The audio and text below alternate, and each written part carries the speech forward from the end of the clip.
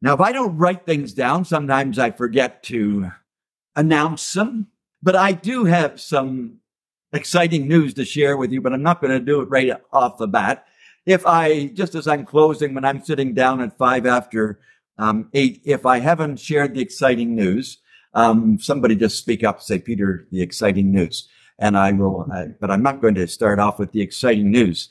But hopefully what I'm going to speak about, you'll find exciting too. Matthew's Gospel, chapter 4. And we're just going to read in 2 places in the New Testament. And we're looking at 2 3-word expressions. So the first 3-word expression in our English Bibles is found in Matthew chapter 4.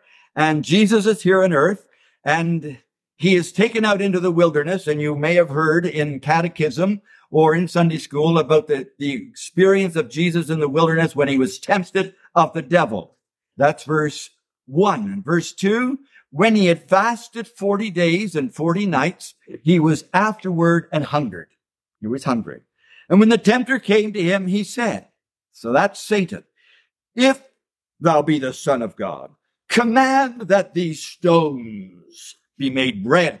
And here's what Jesus, how he responded. But he answered and said, it is written, man shall not live by bread alone, but by every word that proceedeth out of the mouth of God. Now, I don't know whether my intonations, whether you got the 3 words in that little section that I read, but in case you didn't, it is written. I want you to remember that. It is written. That's what Jesus said.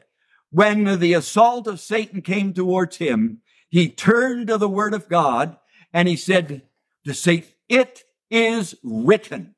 There's authority behind the scriptures. And the second one we're going to read is in the Gospel of John, chapter 19. And the Lord Jesus is on the cross and he has suffered much. At this point, he has been crowned with thorns and they're piercing his brow. His face is plastered with spit. They didn't just spit in Jesus' face once.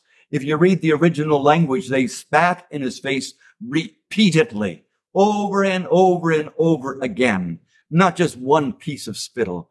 When I was in grade 7, I don't know whether I was bullied or not. I don't think I was. But it was a horrible experience. A guy did spit at me. And I remember going into the boys' washroom and just trying to get the dirt of that one piece of spittle on my face.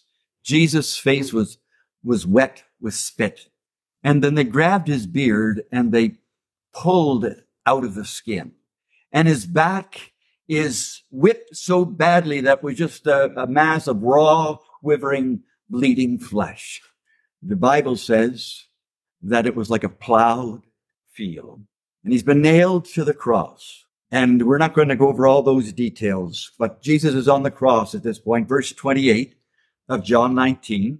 After this, Jesus, knowing that all things were now accomplished, that the scripture might be fulfilled, said, I thirst.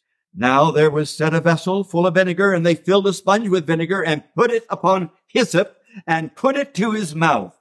Verse 30, when Jesus therefore had received the vinegar, he said, it is finished.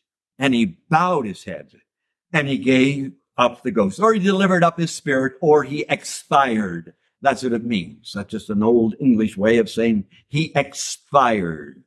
And so the 3-word phrase there is, it is finished. And I just want to start the meeting off before you hear from Kory. I just want you to focus on those 2 expressions. It is written and it is finished.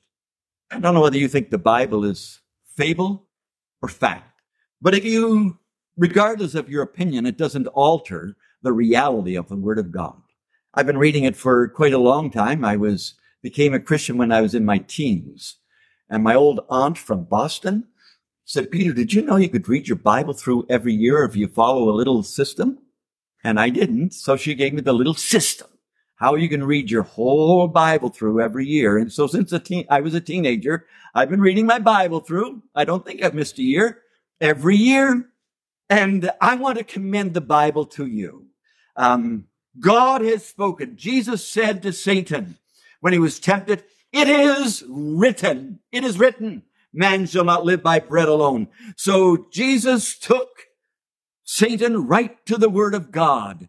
And tonight, we have no authority ourselves. It doesn't come from the church. It doesn't come from us personally. We're just frail, broken individuals, just like everybody else. We appreciate Christ, though. He died for us and he's our Savior, and our sins have been forgiven, but still we're just weak, frail, broken vessels at best. Our authority comes from the Word of God, the Bible. If there was no Bible, there would be no gospel tent here tonight. God has spoken his word, and we could spend a whole evening just telling you how unique the Bible is. And we could give you facts, and we could give you figures, and we can prove internally from the Bible. We can prove from external proofs. The Bible is an absolutely unique, one-of-a-kind book in the world. But I'm not going to go there tonight, other than to tell you that it is the most popular book ever. If anyone's ever told you that sometime you're just going to find it in a museum, don't believe it. Because as I said here early last week, there are more Bibles, and this isn't just religious propaganda. I had this from non-Christian sources, people who don't love the Bible. There are more Bibles in more languages, in more parts of the world in 2023 than at any other time in the history of the human family. And I asked an atheist, if you say the Bible is so popular, an atheist, and he wrote this in a secular magazine. And so I emailed him and I said, so if the Bible is so popular, why don't I, when you get to see the New York Times, the books to read this summer, the 10 top best-selling books. I said, of all the years I've been looking at those lists, I have never yet seen the Bible on any of those top 10. He kindly emailed me back, and he said it is routinely removed from the competitions because it would win hands down every year without question. Isn't that amazing? So if you don't remember anything else I say, I hope you'll remember this, that the words from God in the Bible, it is written, those are living, powerful words. And if you don't have a Bible, get a Bible. Your life you really haven't started to live until you discover the rich truth in the Word of God that will change your life. There are people here tonight, and their lives have been changed. The Bible has survived many attacks. You see, God has spoken. So this is His Word. His Word. I come from Prince Edward Island in Canada, and people say, oh, PEI, Anna Green Gables? I say, yeah, Anna Green Gables. It's Lucy Maud Montgomery was the author, and she wrote a whole bunch of fiction books. I told that one night down the road here near Philadelphia, and there's a guy come up to me afterwards and said, I never heard anything else you said. I always thought that was a true story about Anna Green Gables. I said, no, it was a figment of Lucy Maud Montgomery's imagination. The Bible isn't the figment of anyone's imagination. The Bible is the Word of God. And if you have never read it, start tonight. We'll give you a Bible from the back, and you can read it.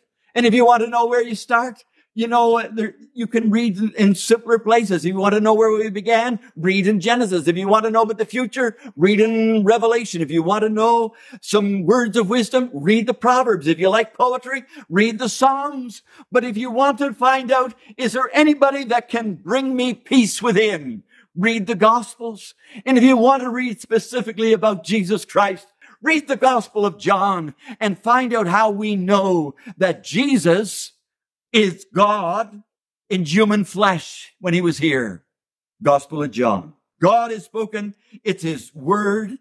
And I don't know whether you've ever thought of your Bible as this way, but it's like a manual.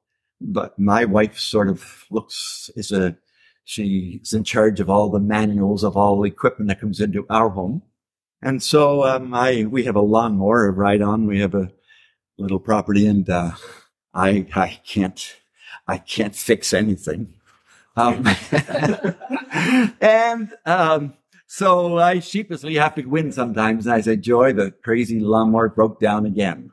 And she goes and now she does it on YouTube, but she used to go to the manual. She'd get the manual out and she'd say, what's it doing? And I'd say, well, this is what it's doing. And she'll get the manual out and then she'll find out what wrenches she needs. And then she'll come out and fix it for me. And then I'm a happy rider cutting the grass again. Do you ever think of the Bible as God's manual? The troubleshooting manual section? What in the world is wrong with me? Why did I ever have a thought like that? Whatever possessed me to honk the horn so loudly? I'm a kind, nice person. Why did I lose it in the car?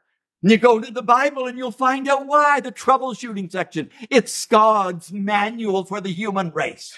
Find out what the problem is, and you find out who the solution is. It's all in the Bible. It's God's manual. It is written. And it's God's message for you. People say, well, how do I know you're truthful? Oh, you have my word for it. You say, put that in writing, please. You know, God is as good as his word. In fact, the Bible says God is the word. And Jesus Christ said, the word became flesh and dwelt among us. You know, God kindly put his word in writing too. So you do have it in writing. You ever question it? It's there in writing. You know, you can accept what's in school books and college books, written by scientists, mathematicians, historians, but you can't trust what's in the Bible? Really? Some of you would probably like to have your sins forgiven. And you say, I can't seem to crack the nut. What am I missing? Well, it's all here. It's just that you failed to believe the Bible. You believe everything else that you've learned in the science books and the mathematic books. People, you know, we're strange creatures, people, human beings. People will believe a news report that a 750-pound mosquito with a wingspan of 13 feet was found in a swamp just south of Boston. And you'd be telling all your friends that 750-pound mosquito, 13-foot wingspan. You believe what you saw online. But when it comes to the Bible, you have questions. How can I believe it? Tell me, how can I believe? I would like to have my sins forgiven. Believe everything else. But when it comes to God's word, you wonder why you're not a Christian? Because you can't believe God. You think he's a liar, not trustworthy. God's message is for you. And if you're ever going to be in heaven, there will come a point where you will just accept God's word. Rest on it. But then we read the other one. It is finished. It is finished. And I don't know whether you've ever appreciated that or not. When someone, their last words, my father-in-law, he died when he was 58. And I was in to see him just before he died. He died and I reached the other side. His smile will be the first to welcome me. I shall know him by the print of the nails in his hands. And Mr. Stewart squeezed my hands and he said, oh, he's beautiful. Those were his last words. He's beautiful. I don't know what your last words will be, but last words are very significant. These are among the last words that Jesus spoke before his death. It is finished. What did he mean by that? It is finished. Like, were they bitter words of defeat? Was he just sort of throwing things up, the hands of despair and saying, all over, finished, didn't work out. Oh, nothing else I can do. It's all over. Is that what Jesus meant among his last words? Oh, there's significance in the last words. Were they bitter words of defeat? Or let me ask you, were they sweet words of victory? It is finished. I didn't get to watch Mel Gibson's movie that came out there 15 years or so ago, called The Passion. I started to watch it, but I was really, really tired and I fell asleep in the first segment. And so I have no idea how he depicted Jesus' death on the cross. I don't know whether when he got to that section, whether he depicted Jesus' head slumping down on his finished. But that's not what the Bible says he did. When Jesus said it is finished, you read another gospel, it says he cried with a loud cry. So here he is, 33 years old on the cross. What did he mean? Was he dying without realizing his dreams? Who was he? Was he a starry-eyed idealist? Was he a religious extremist? Who was this one who said it's finished? Was he an imposter? Was he a mystic? Did it finally catch up with him? Was he saying it's all over? I give up? Look at him on the cross. He didn't look like he was mighty conqueror, did he? He was the one that went around. John chapter 7, verse 37 said, if anyone thirst, let him come unto me and drink. But now listen to him. He's crying from the cross himself, I thirst.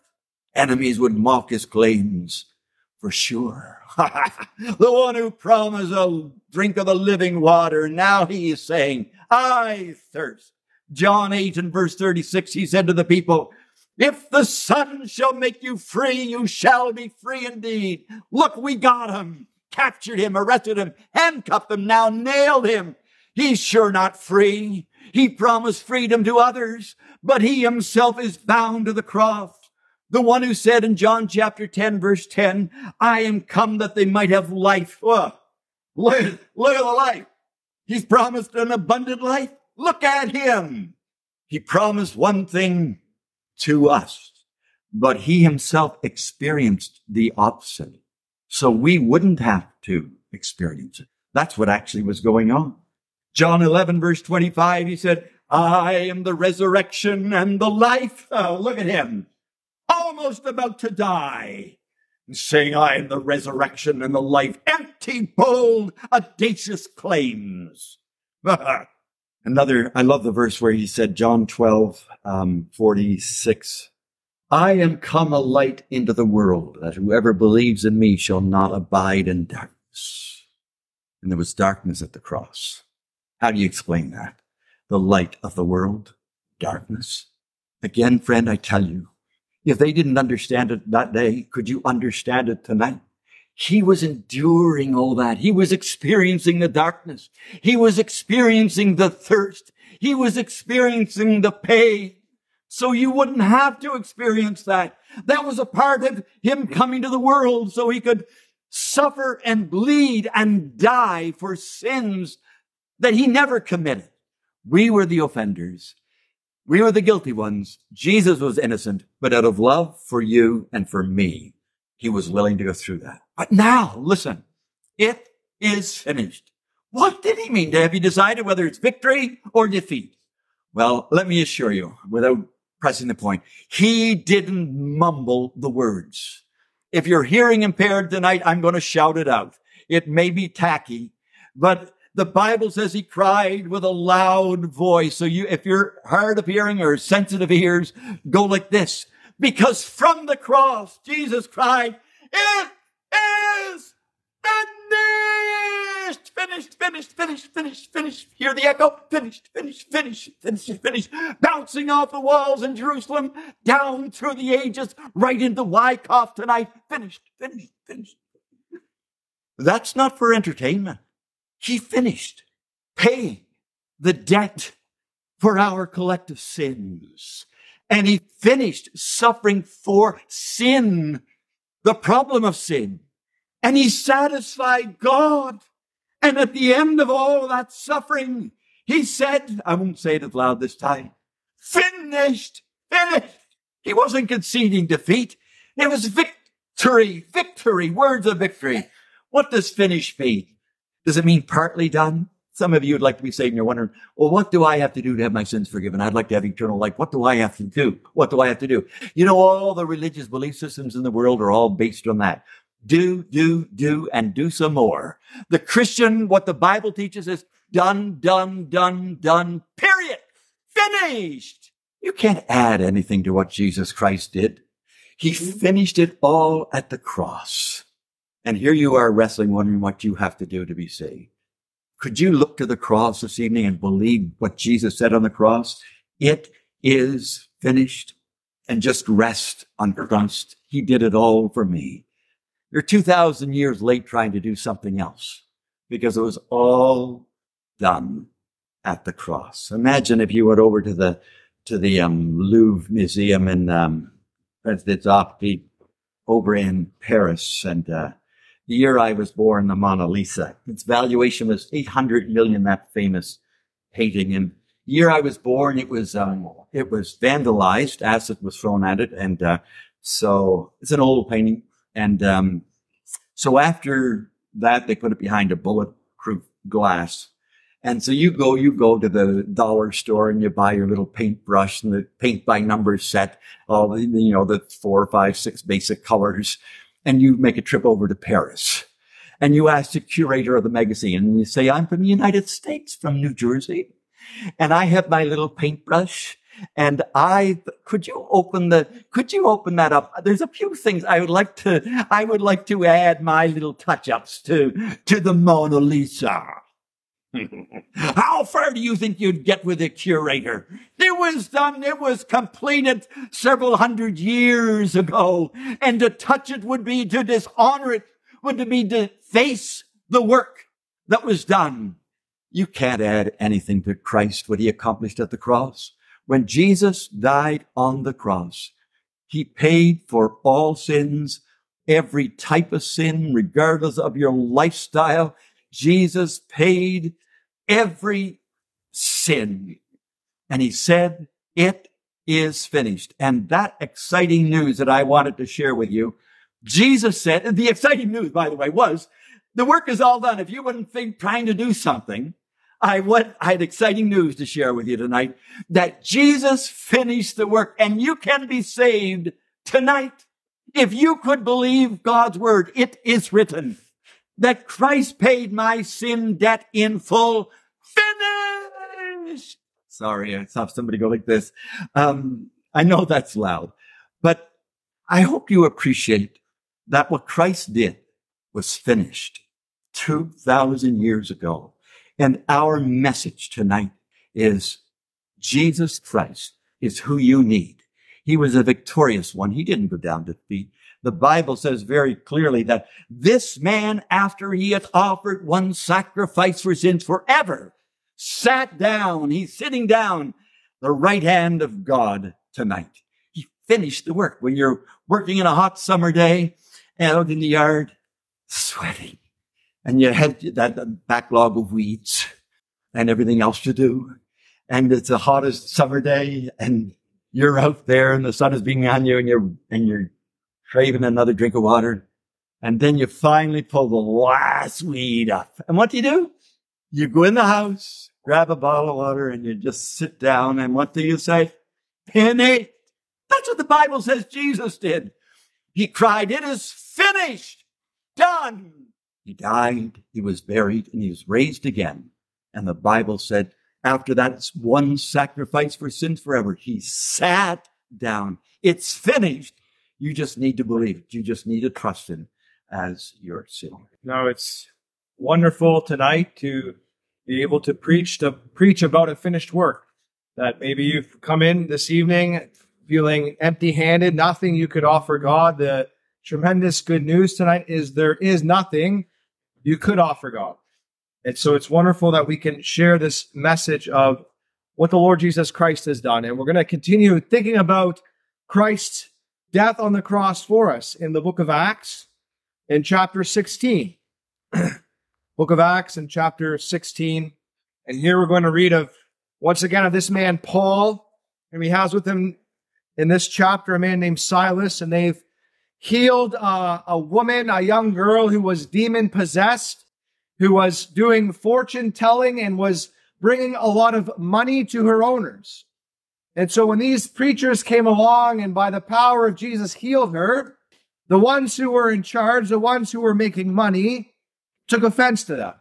And so here we're going to read about them and what they did to these two preachers, Paul and Silas. And it says in verse number 20 of Acts 16, it says, and they brought them to the magistrates and said, these men, being Jews, exceedingly trouble our city.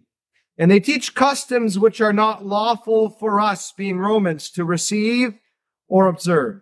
Then the multitude rose up together against them, and the magistrates tore off their clothes and commanded them to be beaten with rods. And when they had laid many stripes on them, they threw them into prison, commanding the jailer to keep them securely.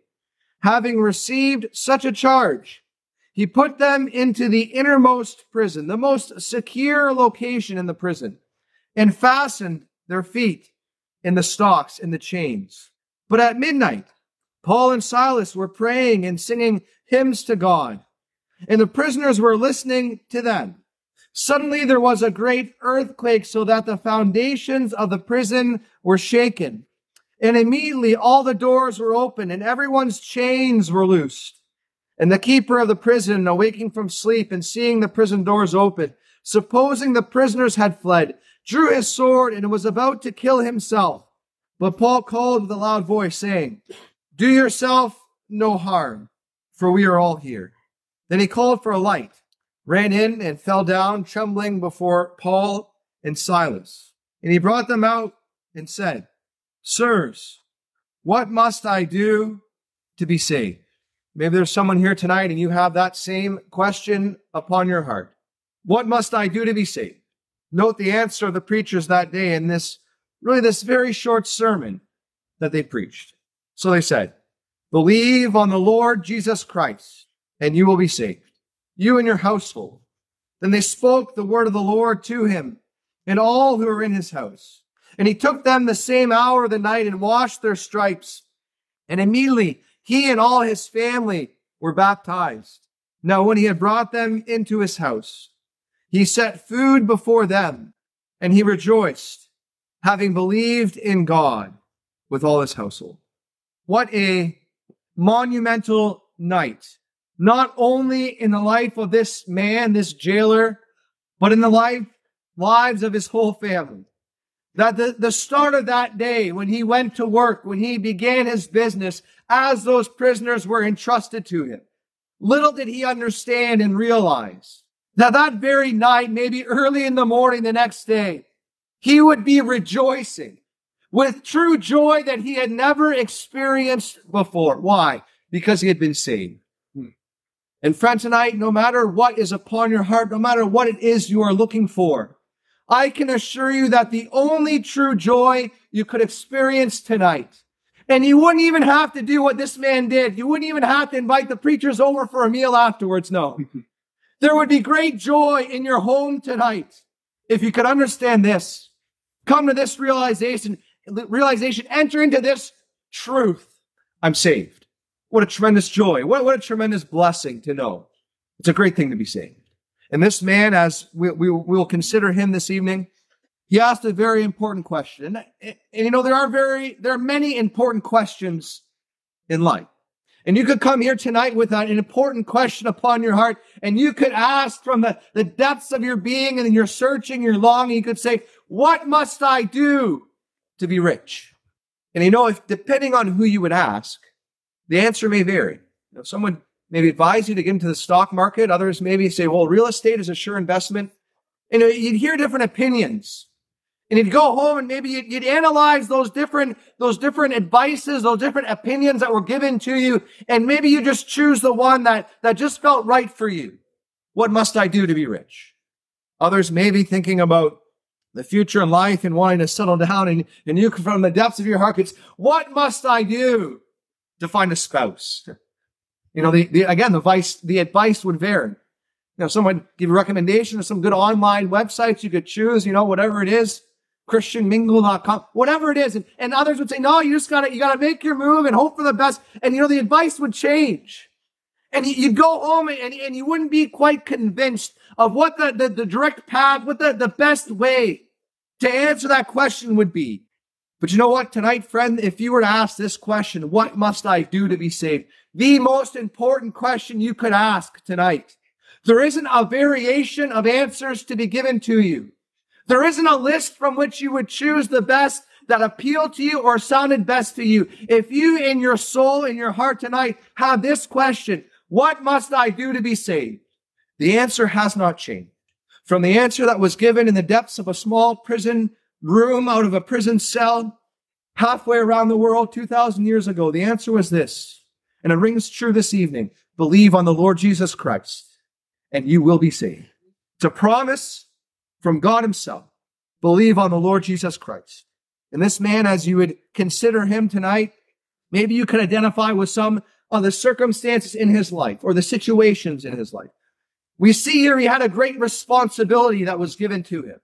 Two very famous prisoners, notable men, maybe for the wrong, had been made infamous in the community of the people that were against them, the people that opposed their message. And so when that day came and that afternoon, when he was given those two prisoners, and they said to him, make sure they're guarded, make sure they're kept in a place where we can question them further. It says he took that advice to heart.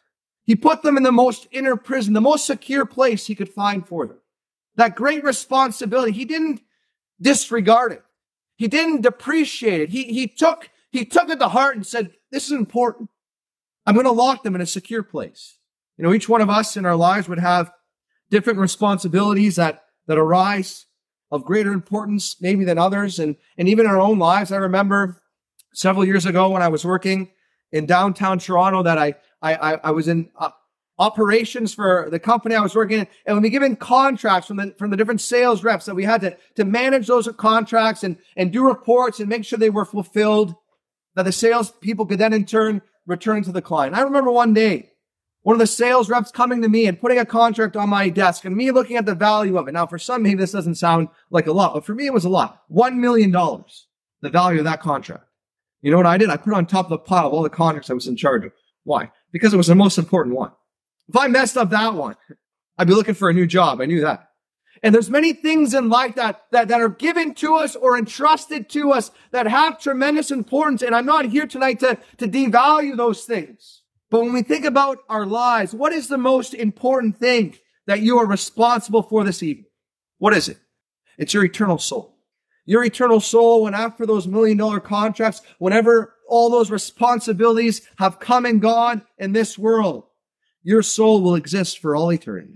And the Bible would clearly tell us this and would ask the question, what would it profit you, profit a man, profit a person? What value is it if you gain the whole world? How much is that? I don't know, but the whole world. If you gained all that and lost your own soul. You know what God is saying in his word when he says that? He says, everything in this world is of lesser value than your eternal soul. That's the most important thing you've been entrusted with tonight. You know, if you look at the value of the net worth of the richest men in this world, there's actually a real-time list you can see on Forbes that on a daily update of how much their value, their net worth has changed in a day. And just yesterday I was looking to see who had dropped the most, and poor Jeff Bezos had lost $1.7 billion in a day of his net worth. Just, I guess, the value of the stocks of Amazon up and down, $1.7 billion in a day. And there was good old Warren Buffett, just a few numbers down, and his value had gone up $153 million in a day. A good day for him. A good lifetime for all of us, right? But a good day for him. $153 million. And you look at that list, and you look at the fluctuations in that list.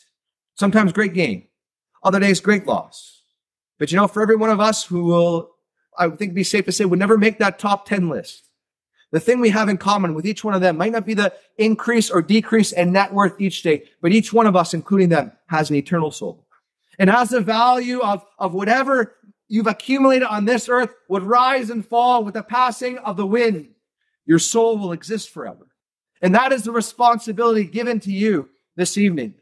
God has given you an eternal soul when he breathed in breath into our lungs, into our lives, and he created us in his image. And this man, he didn't disregard it.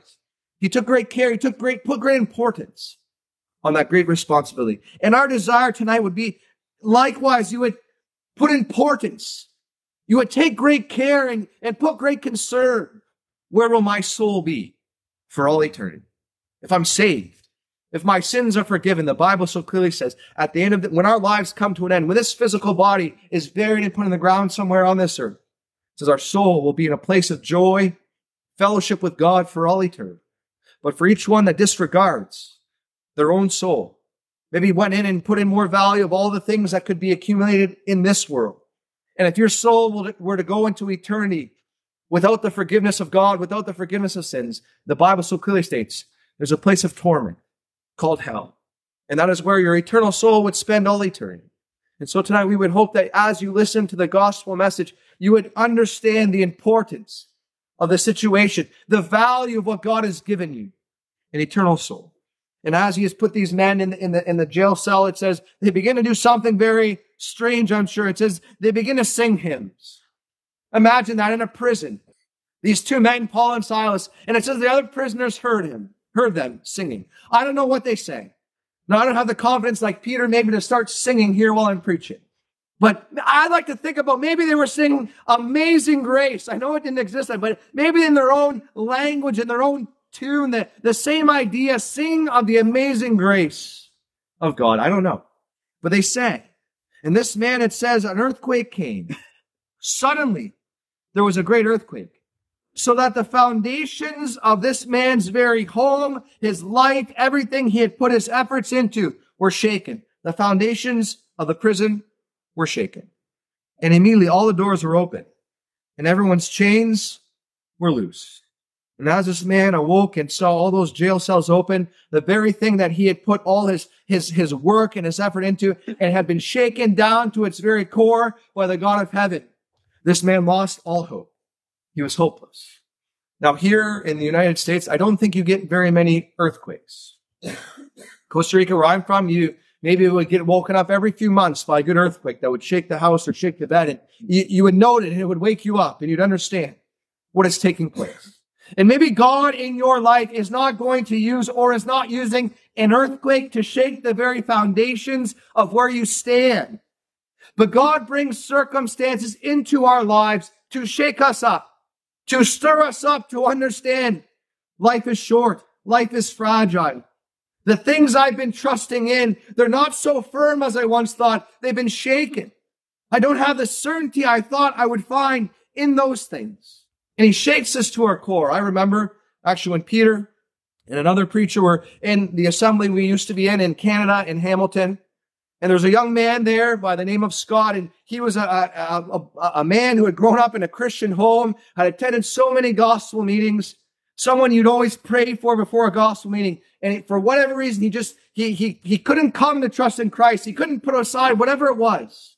And I remember just maybe months it was before he got saved, that he was driving on the highway home from work, a busy highway, unsaved, with an eternal soul. And he was driving, he blacked out. And just by the pure grace of God, his car swerved across 3 lanes of highway of oncoming traffic. And he crashed into the ditch, just on the side of the highway. You know, I think God used a car accident or a near-death experience like that to shake the very foundation of what he was trying to run from. You know, by God's tremendous grace, that young man was saved not too long after that, just by the grace of God. And maybe you could look back in your life today and you could see things in your life, in the foundations of your life that have been shaken to its very core, like that prison was that day for that man. And you'd say, God is speaking to me. God is speaking. And friends, I know that you would respond to the voice of God tonight, the workings of God in your life. You would respond to it. Tonight might be your last opportunity to hear the gospel, the last chance you ever have to trust in Christ. I don't know. And this man, he was shaken to his very core, and he had lost all hope. It said he drew his sword, and he was about to take his own life, because if the prisoners had escaped, it meant certain death for him. He would be executed for allowing the prisoners to escape. And so he thought, better than be executed, I'll take matters into my own hand. And he had that sword in his hand without any hope. And against all hope, he heard a voice out of the darkness. Don't harm yourself. We're all here. In other words, he could hear as he would lift that sword up to take his own life. Don't do it. There's still hope. There's still hope. And friend, tonight, maybe in the very darkness of your life, where the circumstances of your life have crowded in around you, and you think there is no hope, there is a voice that calls from heaven tonight, and it says this: there is hope. There is hope. There's hope in a person. Stop harming yourself with religion. Stop harming yourself with sin. Stop harming yourself emotionally, relationally, in whatever way you found yourself in the despair and darkness of no hope in your life. And the voice cries out and says, there's hope. There's salvation in Jesus Christ. This man heard that voice. And what was his reaction? It says he called for a light. In the middle of that darkness, he needed just a little light. And he called for that light, and it says he runs in, and he fell down trembling before those 2 preachers. And he cried out with that very important question: sirs, please tell me, What must I do to be saved? And these men, they didn't tell him about a pilgrimage he had to begin the next day, about some temple or some sacred ground he would need to travel to first. They didn't set in order several different steps that he needed to complete. What was the message of hope? What was that light in the midst of that darkness that came out of that jail cell 2,000 years ago? What must I do to be saved? And friend, if you in the same sense tonight could relate with that trembling, fearful, moments before hopeless Philippian jailer, you have the same question tonight. Maybe having family members that are saved, friends that are saved, maybe children, maybe a spouse, whatever it is, and you'd say, they're saved, but I'm not. They have that certainty, they have that surety of salvation. And you'd say, what must I do? As we've heard tonight, it's all been done. Christ said it is finished. And the voice that came from that jail cell that night, what must I do to be saved? He heard an unchanging answer. 2,000 years later that we would like to share with each one tonight, desiring to be saved. Believe on the Lord Jesus Christ, and you will be saved. It's a certainty. It's a promise.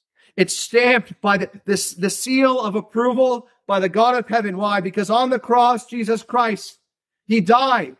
He took our sins upon himself, a crown of thorns, nails in his hands and in his feet. They pulled the beard from his face. They've spit in his face. Why? He paid the debt that we owed. He died the death that we deserve. And God, after his son had died, cried out, it is finished, was buried. 3 days later, God announced to the whole world, and he announces to us tonight, I'm satisfied in what my son has done because he raised him from the dead. And friends, tonight, but by trusting in that, just planting your foundation of your faith on him, on Jesus Christ, you could be saved tonight. If you're to ask me tonight, how do I know that I'm saved? The only reason I know I'm saved is because the Word of God says, he that believes on the Son has everlasting life. Because the Word of God says, believe on the Lord Jesus Christ, and you will be saved. There's no asterisk, there's no fine print, there's no amendment in the back of the Bible that would suggest otherwise. No, friend. If you desire to be saved tonight, we can only repeat the words that came from that jail cell some 2,000 years ago. What must I do to be saved? Believe on the Lord Jesus Christ, and you will be saved.